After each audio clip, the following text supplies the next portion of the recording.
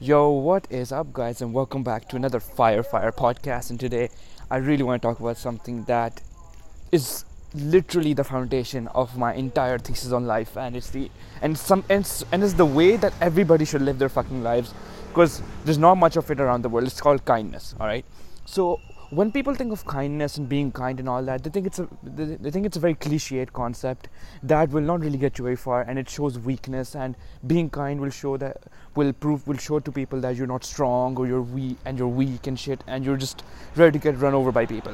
See, what I try to preach is that you've got to be kind to people, but as soon as people start encroaching upon your rights, fucking eat them alive.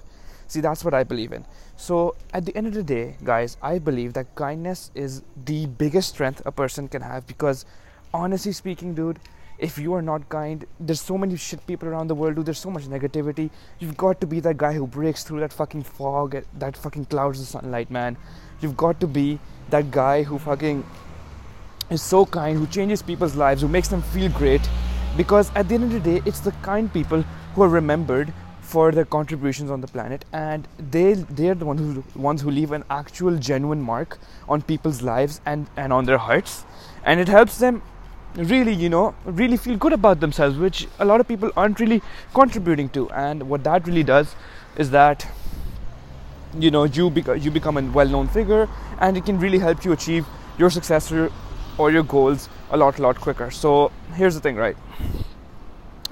So the people who say that kindness is a weakness, or that being kind will literally not get you anywhere, and it will show that you are willing to get trampled over by everybody, guys, there's a difference between being naive and being kind, right? You've got to be kind, but you've also got to be strong. So what do I mean by that? So basically, for example, if you're really kind to someone and everything, and as soon as they start taking advantage of you, you shouldn't have any expectations from that person to begin with. Like, being kind, giving without expectation. That's like my entire thesis. You should be so fucking kind to people. You should be so nice to people that you do not expect anything in return. And that's when you will get the least hurt. But as soon as somebody starts encroaching upon your rights, or starts taking you for granted, or just like starts shitting on you, dude, it's your right to just like give them a shut up call right there and then, so that they know where the line is, so that they know where to respect you, and that's where the line needs to be drawn. And that way they'll learn to respect you, and they'll learn to respect your rights, and they will also learn to appreciate the kindness that you throw at them. But if you're like trying to be kind, and you let other people trample over you, you let people take advantage of you and everything, that's when you throw the respect out the fucking window, and that's when you get hurt the most, and that's when people will eat you alive.